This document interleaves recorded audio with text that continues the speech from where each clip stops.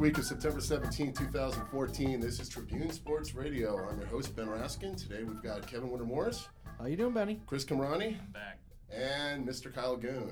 Return of the Mac.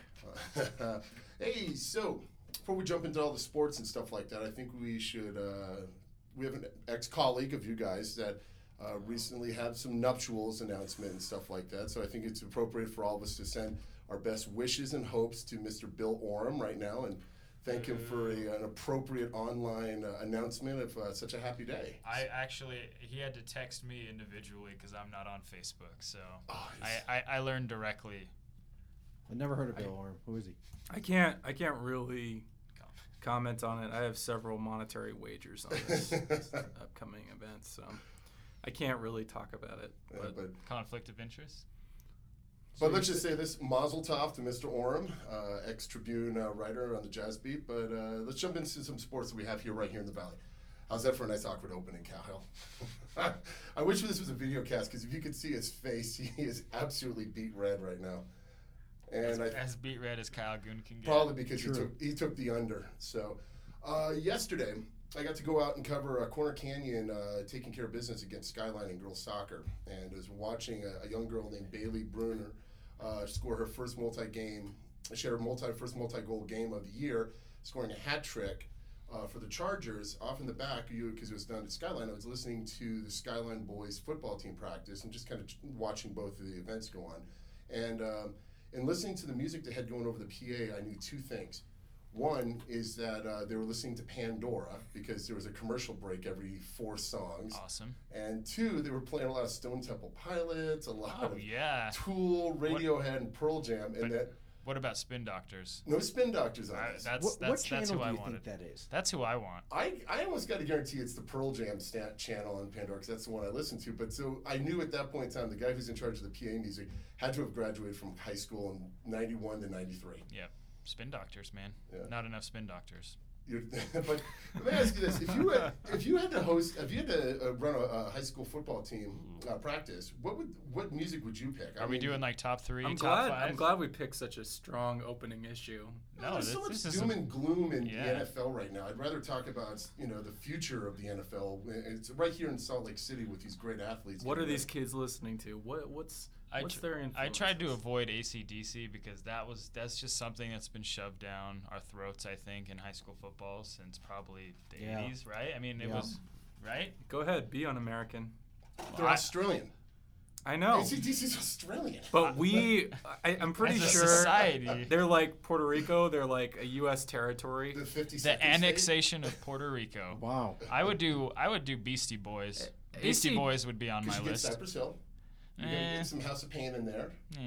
I'm doing the soundtrack to Sound of Music. All right. I'm going to try something new. I'm going to try, nothing says go out and hit someone and knock the snot out of them quite like Edelweiss. Kevin's just saying that because he knows I was Captain Von Trapp in high school and he's trying to get a serenade, but you're not going to get it. What? Is Hold this on. See real? the dollars come out. What? Breaking news. Senior Junior year? year? No, Captain? 2005, fall of 2005. So what, junior year?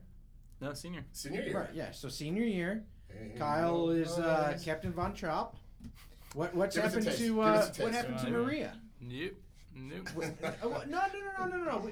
Let's do some reporting here, gentlemen. Kyle, what happened to the young lady who played Maria? Where is she now? I really just want to say she died, but that's not true. That would be that would be dark. pretty bleak. But just dark. Too much doom and gloom, Goon. She's in Virginia, where UVA is gonna play BYU this week. Very good. Isn't that transition. Ladies and gentlemen listening, That's a better transition than I've ever written in my whole life. We wrote this whole thing out just so do that. Well, we're not going to be going to BYU Cougar football quite yet. We're actually want to talk about some of the. I want to ask Chris and you guys a couple of questions about the NFL. Nothing to do with the Adrian Peterson and all the suspensions going on there, but watching the home opener with the 49ers. Oh, good. So I know you're a big 49er fan, so I guarantee you watched it, but besides them basically laying a turkey on that game and stuff like that, how impressive is that stadium? It's not impressive. You don't think so? They never should have left Candlestick. Okay, why? I don't know. that's where I saw my first baseball game. It's where I saw my first football game. I'm tied to that place. Levi's just seems way too Apple, like iPhone generation for me. Like, give me Candlestick. Give me a place where you literally can't walk a block without being stabbed. Legitimately really scared. Yeah. So, it looks cool, but it's not. I hate to be this way, but it's not CenturyLink. Yeah. I mean, I was just at CenturyLink last week for the RSL game, and every time I go there, man, it's Levi's Stadium. I mean, jeans. Come on, man, you better than that. It looked like a general store did have a baby with an Apple iPhone. Yeah, exactly. I mean, it has no personality. It's like it's a forced personality. Yeah, exactly. And they have like some garden where you can go and watch a game, and you can sit in this extensive press, or not a press box, but the suites with all these options. Nah, give me Candlestick, man. Give me like a 45-degree night at Candlestick for Sunday night football. With visibility. Don't give me the fog rolling Don't in. give me 85 degrees in Santa Clara. Yeah. Don't give me that. But I'm watching it. There was times in the middle of the game where I was looking at the screen, and I swear for half a second I thought I was watching a Madden Xbox game. Yeah, it's they have a huge screen, and to localize that, RSL owner Deloy Hansen went out to Levi's Stadium for a tour a couple months ago because he wants to put in a huge new jumbotron at Rio Tinto, and I think they want to do something similar, maybe not as big because that might be as big as Rio Tinto itself, but yeah, I'm with you. It's even go to like Energy Solutions. I went to one Jazz game last year, and the boards literally took my focus away from the game because they were that daunting. Yeah. I feel like there's something to be said here about stadiums as gathering places more than venues. I mean, it's like there's so much concentration, and you really kind of see it maybe the best through Jerry World, where Jerry Jones kind of built the country's biggest stadium. Yeah. Still the country's biggest stadium, and just like the huge video board, they got hit by a punt one time. It happens. It happens a lot. They have a ruling on that. So it's still live, right? Yeah, and they had a punter who kept hitting it on purpose. He kept doing it on purpose just to make a point. That was good. That might have been Matt Turk. But the emphasis is not like, oh, can everyone see the game okay? It's like what concessions do you got? How much Wi-Fi? Yeah, you Wi-Fi. Got? Do you have plugins? Do you have suites where people can like sit at a bar and watch the game on TV, like while the game's going on, like 200 feet away from them? It's kind of our venues. If you look at the stadium construction over the last, I want to say 10 years, especially, have just turned into, okay, what are we bringing to the table besides sports? Like the product in the field does not matter. Well, go back to like what you felt when the Padres left Qualcomm. Granted, Petco Park is an amazing place, or even like Wrigley. Like, I mean, there's a probably 1% chance the Cubs ever leave Wrigley, but if it did, imagine how weird it would be. I don't know, but I mean, in a certain way, it felt like when the Padres bounced from Jack Murphy to the new Petco, it was like, well, not that they finally arrived, but I kind of like the idea of them having a dedicated ballpark. Instead of sharing it with the Chargers. That's Chargers. And Qualcomm's a weird I deal. think seats 54,000 people. Yeah. I mean, it's an insanely large facility. And Petco, while the performance on the field tends not to be very good, at least the seating and the concessions and where you're sitting is gorgeous. It's a great place to watch a game. Right. You just have a perennial 500 ball team that you're rooting for out there. But look at transitioning to the Cubs. I was just gonna say, looking at the new Yankee Stadium, I mean, it's kind of got the same attributes as. But it has I have no desire to go to the new Yankee Stadium. I'm a big baseball fan, and having been to the old one twice, I feel like, what am I going to see there? It's going to be like shopping at Nordstrom's. I can't afford it. But I don't like being there. You want to go to Nordstrom? That's the point, though. You don't have the money. But casual baseball fans, people who aren't going to go to a game except for other things to do, that it's basically a social area where you can gather, drink, use your phone, like do other things. People with money who may not be dedicated baseball fans like Joe Schmo or Benny Raskin, like it's just like that's who they're going for. I mean, the owners realize the money doesn't come from guys who make I'm not going to comment, but guys who make normal salaries and like study stats all No, year. it's very true. And I think I would imagine most season ticket holders are people who are on the upside of personal But, you know, money making. but there's an intimacy. Is that a word? Rio Tinto is like it's kind of the best of both worlds. There, you got a team that you can easily root for as a fan, casual or even while sitting in the riot. Right. But the field itself and how it's designed, I mean, it's very accommodating to check out the sport and actually feel like you're a part of the action. And maybe because it does lack some bells and whistles, that's not a negative. I don't Sure. think it's pejorative. No. I think the fact that your focus is directly on the It's field. down to the nitty gritty. Yeah, it's like you're watching soccer and you're getting to watch your team and by all accounts, a really cool venue. Yeah. I don't know what the motif is. Well, the general consensus that I've talked to, beat writers and national beat writers in soccer across the country is that Rio Tinto is one of their favorite places to come. I think they named Rio Tinto, they named PPL Park in Philadelphia, and obviously CenturyLink and the Red Bull Stadium in New Jersey. But yeah, I'm with you. It has its own personality, but I don't know in terms. Levi's, don't give me that. They're not. The Niners aren't even going to make the playoffs this year because they left Candlestick.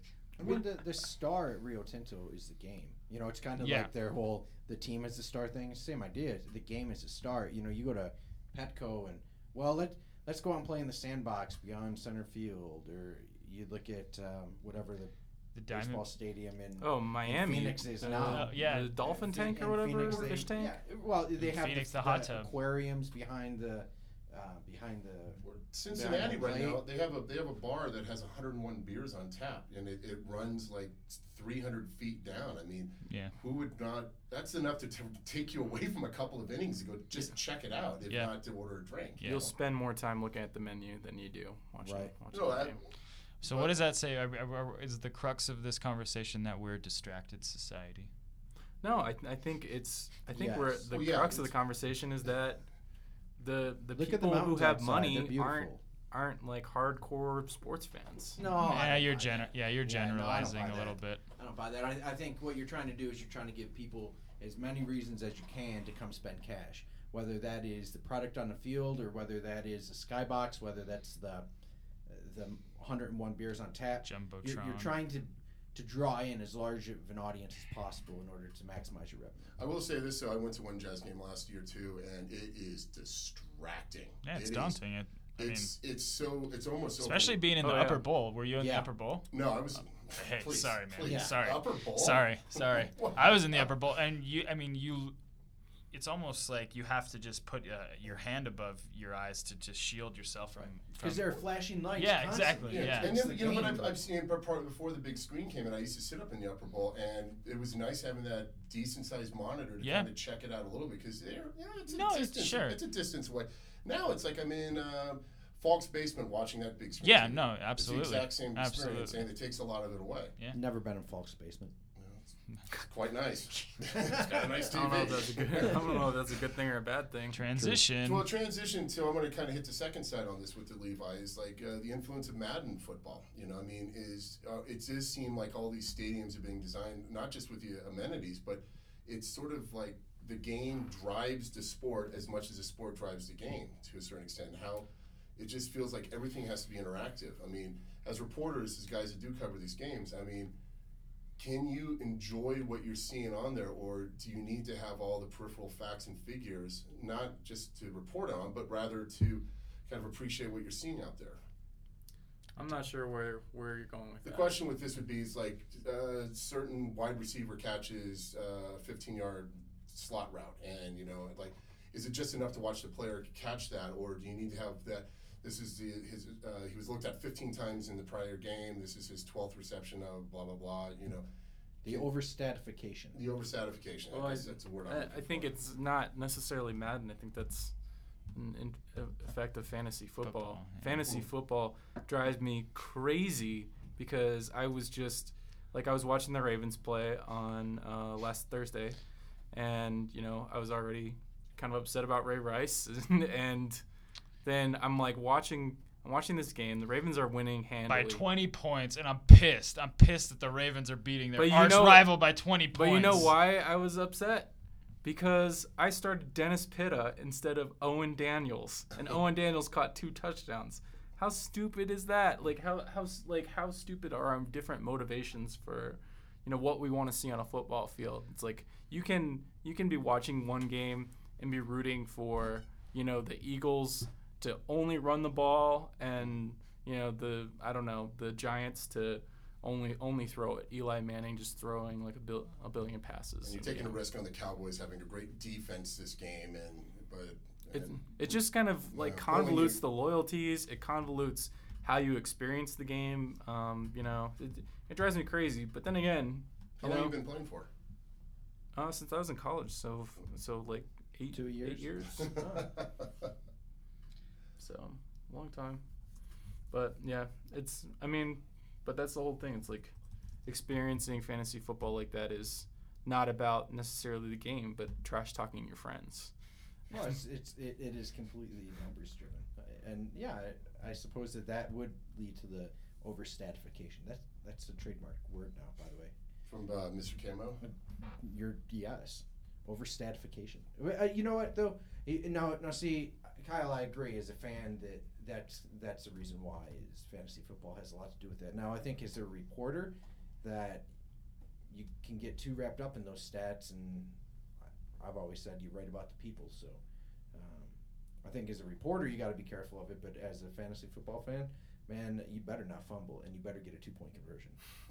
Well, like it's funny because if you look at the NFL, like half of the NFL coverage relates to fantasy football. That's why we have reporters, like ESPN literally will have a reporter at every game, sort of like a sideline reporter, but like hours before the game starts being like, hey, this guy's going to start. This guy's might be held out. This guy might, like, people honestly did not care that much about those kinds of things, like who's probable, who's, improbable. And I feel, no, really though. Like, it's a start sit 'em type deal. That's the industry. That's why it's as valuable as it is. I think that's half of it.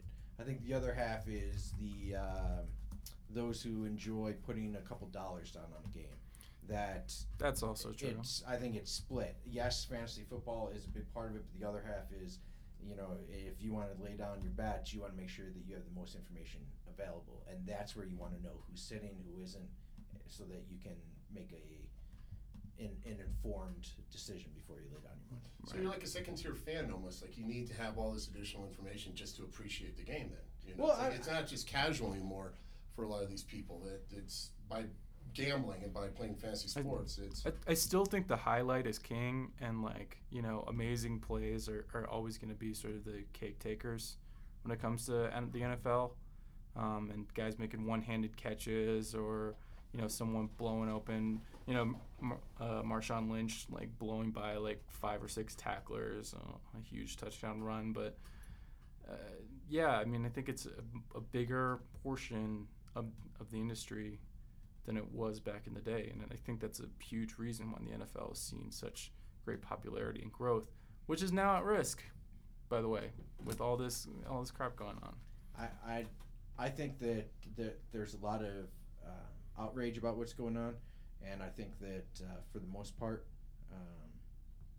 it's very sound, and I certainly understand it, but I don't think it's going to affect the popularity of the sport. I think that it's just football is too popular and you're out. I think that what happens too often is that you express your outrage, and then Sunday comes and you want to sit on the couch, you want to relax, and you want to just watch a football game. And I think a lot of fans too also have very short memories. I mean, 2 weeks ago on this podcast, we talked about Max Hall at length, and wondering what was going through his head. And 3 weeks before that, we're talking about Wilson with his underage drinking ticket. I mean, that's nothing you don't even read about. It's not even being discussed. Yeah, I think that these are a little bit more serious. No, I get that. And that's which is what you'd want the conversation, not to go doom and gloom on this, but you want the conversation is that there's a problem with player conduct that it doesn't, and it seems to be getting a pass because they are star football players with making millions of dollars, but Yeah. they do some pretty nefarious things when they're not on the gridiron. You said no doom and gloom. I'm sorry about Right. that. Well, Kyle's going to Michigan in like 2 days. there's truth in that, and that sports is supposed to be a distraction. It's supposed to be a chance to you throw all your energy into rooting for a team, which really, when it comes down to it, it's just a shirt and a hat. But you get wrapped up in it. You enjoy it. You love it. You want it to be a distraction. You don't want it to be a continuation of all the junk going on. And so that's why I think that Kyle going to Michigan is such a good idea. Yeah, Kyle. Not bad, huh, Chris? That's what we call transition. Transition.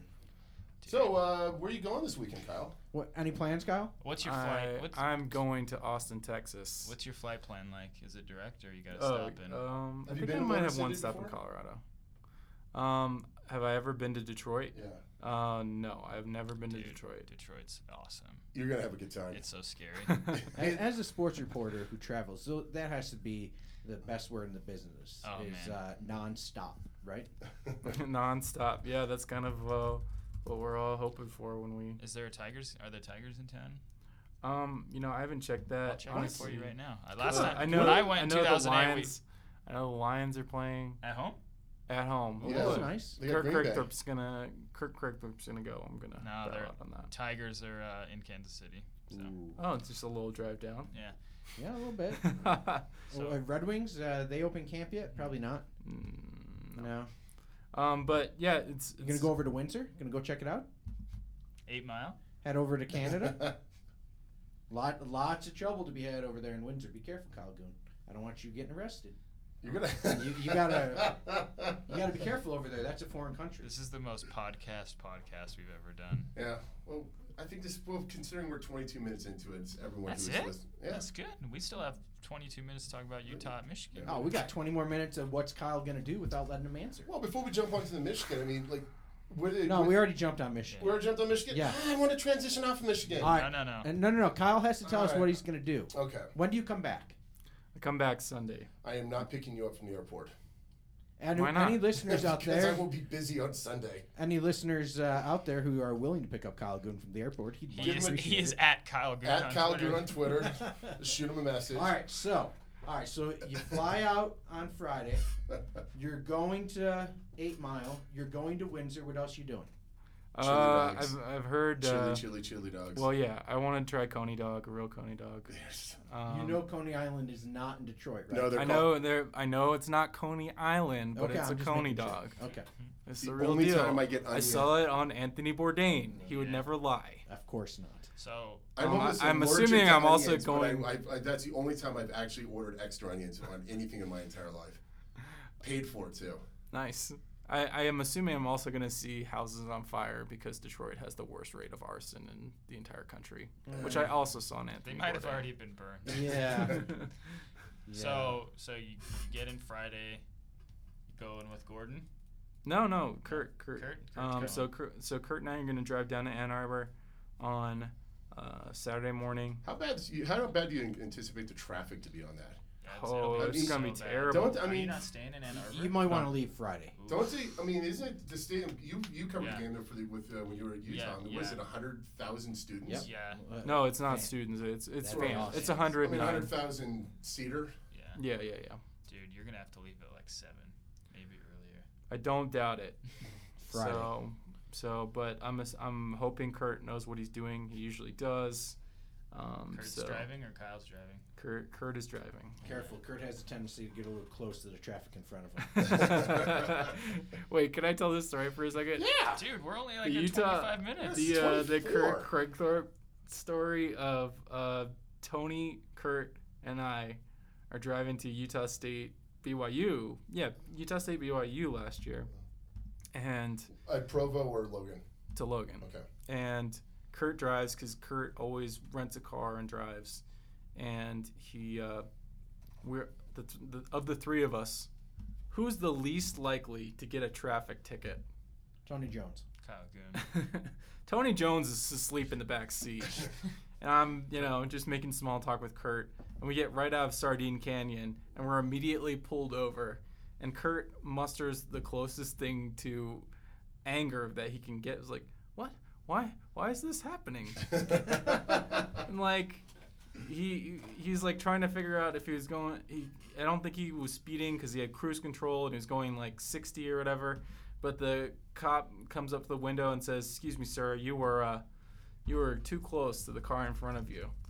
And Kurt is just like, you know Kurt, like he's not one quick to anger, but in Kurt emotions, this is him getting indignant. And like, but the only thing that saved us was we were carrying a photo lens to the game for our photographer, Leah Hoxton, and the cop saw the photo lens, figured somehow that it meant we were important, and said he'd just leave us with a warning. That's why I drive with a photo lens in my truck all the time. Yeah, I know. That's smart. You're welcome, by the way. Oh, yeah. It was from the mouth of babes.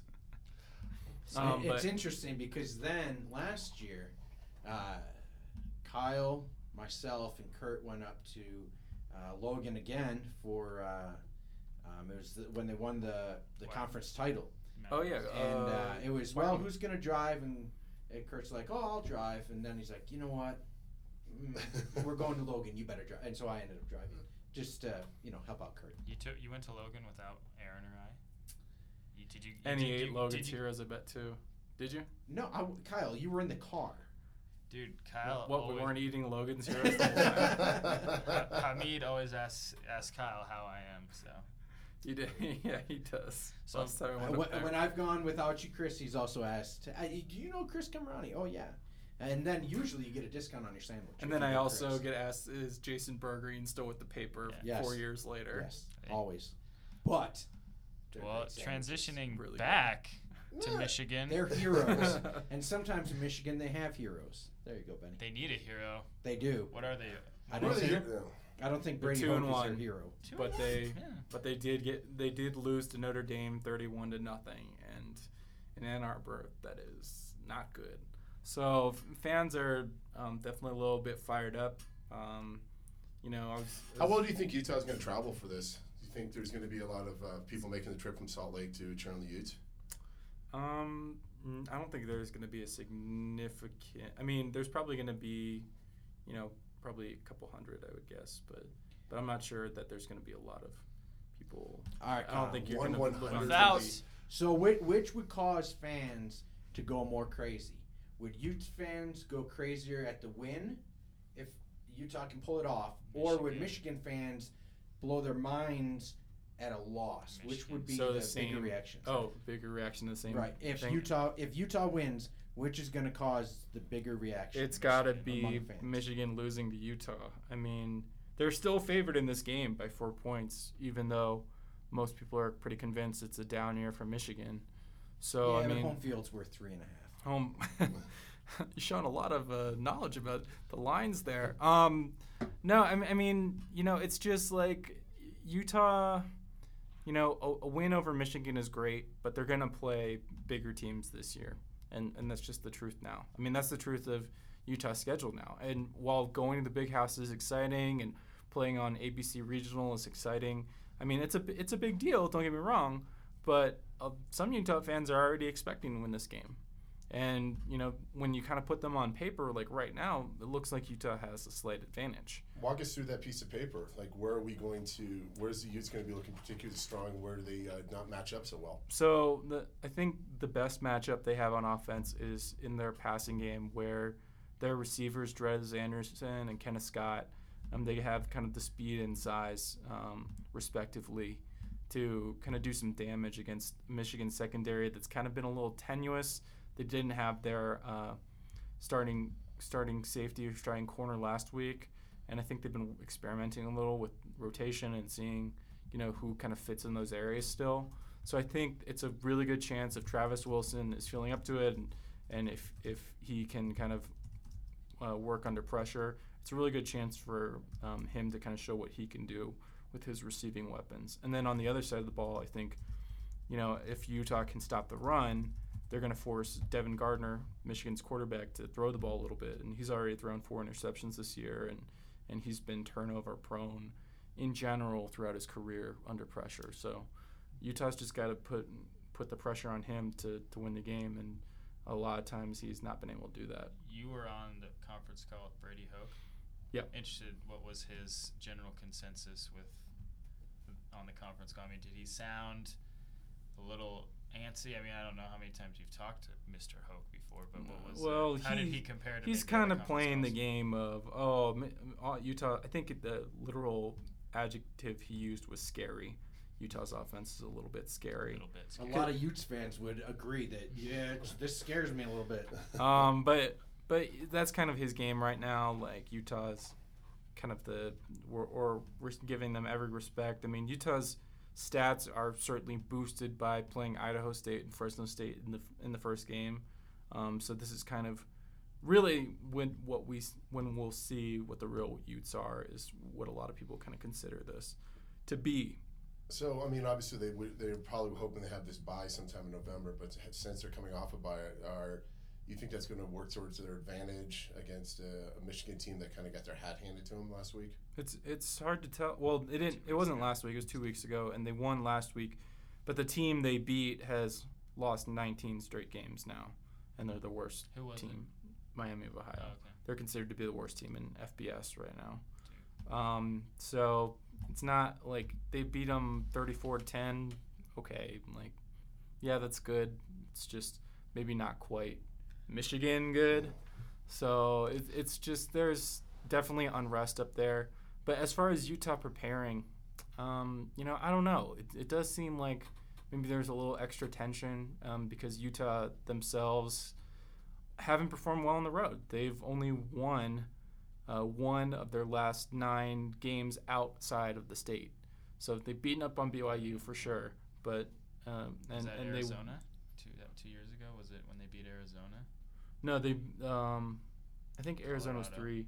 Colorado. It was 2 years ago when they beat Colorado. So, they've been struggling to kind of put it all together. So for me, transitioning again, looking at what a win would do on Saturday to put Utah suddenly just 3 wins away from being bowl eligible, and with the Pac-12 South specifically not looking amazingly strong as it was once viewed. I mean, those next few games are going to be tough, but Washington State and UCLA, do you think there's a chance that Utah could roll into, week 6, 4-1? It's 5-0? It's certainly possible. Washington State, I don't know if anyone really understands them right now. Franchise. Well, they've got a franchise quarterback up there, so careful. They had a hard time against Nevada a couple of weeks ago. Their offense did nothing against Nevada, and you're sort of like, well, why is that? And they had a shootout against Rutgers. Their offense completely stalled out against Nevada, and then they beat up on Portland State, which tells you what. And then they're going to play Oregon this week, so it's like, okay, well, we're not going to know much about Washington State going in that game. So, I mean, yeah, they can throw, but it's certainly, I think at this point, if you're Utah and you win Michigan, then you have to expect to beat Washington State, especially since you're at home. And then UCLA, going to UCLA, that's going to be tougher, but UCLA hasn't quite looked like itself. And even though I think Brett Hundley is actually back, I think he was back in practice today, but I don't know. I mean, there's certainly a chance. I think Utah really, I think that's another reason Utah has to prove that they can win on the road this weekend. So going into UCLA, they at least have one road win at their back and go in that game with a little confidence. Is the Pac-12 South wide open right now? I mean, I know some have only played maybe, I don't know if anyone has played a Pac-12 game yet in the South, but USC has beaten Stanford. Okay, right, but USC beat Stanford on the road, and then they go to Boston College, and BC run for like 424 yards on them. It's unbelievable. Like people have talked about this, and Kurt wrote a column about this yesterday. I have no idea what's going on in the Pac-12 South, because like you said, it's just a bunch of vexing results where USC looked like it might be the class of the Pac-12 South. And it wasn't just that they gave up 420 rushing yards; they only had 20 rushing yards. Wow. Which was after like they had the run lowest pretty well the first couple of weeks, right? I think that might be the record for lowest rushing yards in a USC game, if not like the record for like 40 or 50 years or something like that. So I don't know. And UCLA has won 3 games. They haven't looked particularly impressive. Arizona State might actually be the best-looking team of any in the Pac-12 South, but they just lost Taylor Kelly. So, and how long is he going to be out? It looks like I've heard anywhere from 2 games to a month. Wow. So that definitely for UCLA, they're going to play UCLA next weekend. They're going to have their backup start, but who knows? Arizona's young. They're 3-0, but they're young. I don't know. Utah is looking in pretty good position right now if they can get a win this weekend. And transitioning, I think that Utah better because BYU is looking awfully good too and is nationally ranked. You and your esteemed colleague Mr. Piper have written about. You guys wrote about assistant coaches at Utah not only being on their contracts only for this year. That was actually Gordon Monson. Well, it was all 3 of you. I'd wrap you all into one. But I think Utah needs to produce, especially if BYU here is getting itself ranked and things are lining up pretty nicely for the Cougars.